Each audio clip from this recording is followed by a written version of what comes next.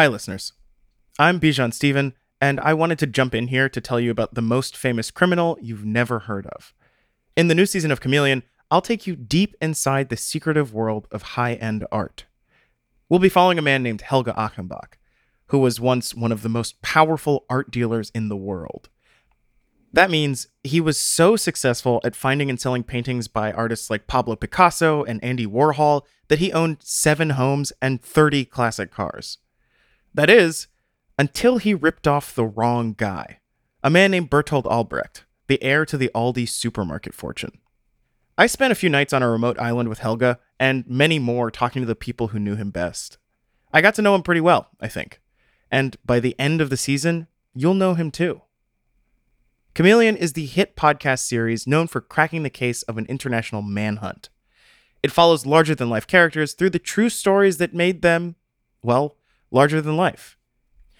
I'm your host, Bijan Stephen, and I want to invite you to join us on our journey to get to know Helge Achenbach, a man who flew too close to the sun.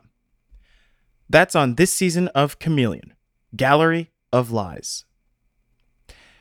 Here's a clip just for you from the new season.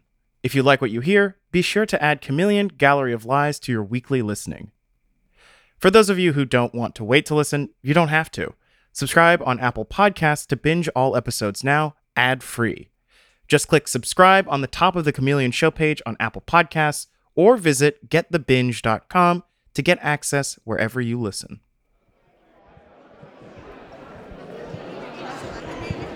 Earlier this year, I went to a gallery opening on the far west side of Manhattan where I hoped to gain vital information for a story that had been evading me for months. The show was at the prestigious David Zwirner Gallery, among the best-known galleries in the world. David's dad is Rudolf Zwirner, a German-born dealer who has done as much as anyone over the past 60 years to champion and sell contemporary art around the world. The opening was in celebration of another important figure in German and contemporary art, and in the story that I've been chasing. Gerhard Richter is now 91 years old and one of the most famous and successful living artists. He's a man whose work was at the center of a scandal that rocked the cloistered, secretive world of high-end contemporary art. To give you a sense of his influence, in 2015, an abstract Richter painting sold for $46.3 million at Sotheby's in London. Perhaps you've seen his candle paintings. Simple, exquisitely constructed images of flickering flames. By the time I arrived at the gallery, around 7 p.m., a line stretched down most of a long block on 20th Street. The guy working the door was both thrilled and a little panicked. Yeah, I mean, I haven't seen this in an opening since I've worked here, and I've been here for 3 years, so it's quite a lot. Yeah, incredible. Usually this for like this or drama that draws the crowds, but yeah, cool. So it's big. Inside, the place was packed. On the walls in the first room hung Richter's most recent paintings, which he'd made in 2017.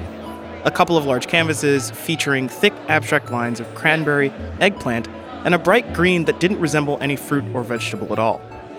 They looked like a film of oil on the surface of a puddle, or the smeary lights of a city as seen through a rainy window. An interior room housed smaller watercolors, all titled with a single word: mood. In yet another room, drawings in ink and graphite and pencil. At the center of that room stood a 10-foot-tall glass sculpture. I heard a passing admirer say the new piece was going for $2 million. But, of course, none of the works had listed prices. That would be crass. I've always been fascinated by the art market, and recently that fascination has turned into a fixation. But it's not a piece I'm after. It's information about a case. The facts of which are easy enough to find. But the heart of it, where the true mystery lies, is as hidden from public view as that glass sculpture's $2 million asking price. Because to me, peering in from the outside, the art world looks pretty opaque. As I would soon learn, it's not much clearer for those on the inside. Everywhere I went, people told me that if I really wanted to understand a story set in this world and how the art market works, I'd need to find the dealer at the center of it all. The same dealer who had helped make Gerhard Richter famous in the first place, Helge Achenbach. I was told that Helge inspires a wide range of emotions in the people he encounters. Some think he's a wildly innovative groundbreaker who pretty much invented the role of the art consultant in Germany. Others consider him a shady hustler who's only looking out for himself. The distance between those two feelings got me thinking that Helge might be the walking embodiment of that old saying about art itself, that it's all in the eye of the beholder. It all depends on who's doing the looking. I was reminded of that at that Richter show in March, as a young couple inspected a drawing for clues to what it could mean. We're just observing this piece, trying to figure out what we feel about it and like what we see. We're between space and machinery and an eye. Very diverse things. I see mostly space. I see like a couple of planets, some stars. Yeah, I think it's amazing. Great work.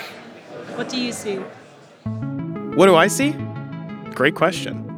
When I contacted Helge to see if he'd speak to me, I got an answer right away. Not only was Helge game to talk, he said, "Hey, why don't you just come visit me on Lanzarote," which is one of the Canary Islands. Of course I was going. How could I say no? I figured this would be the trip of a lifetime. But I had no idea just how wild things were about to get.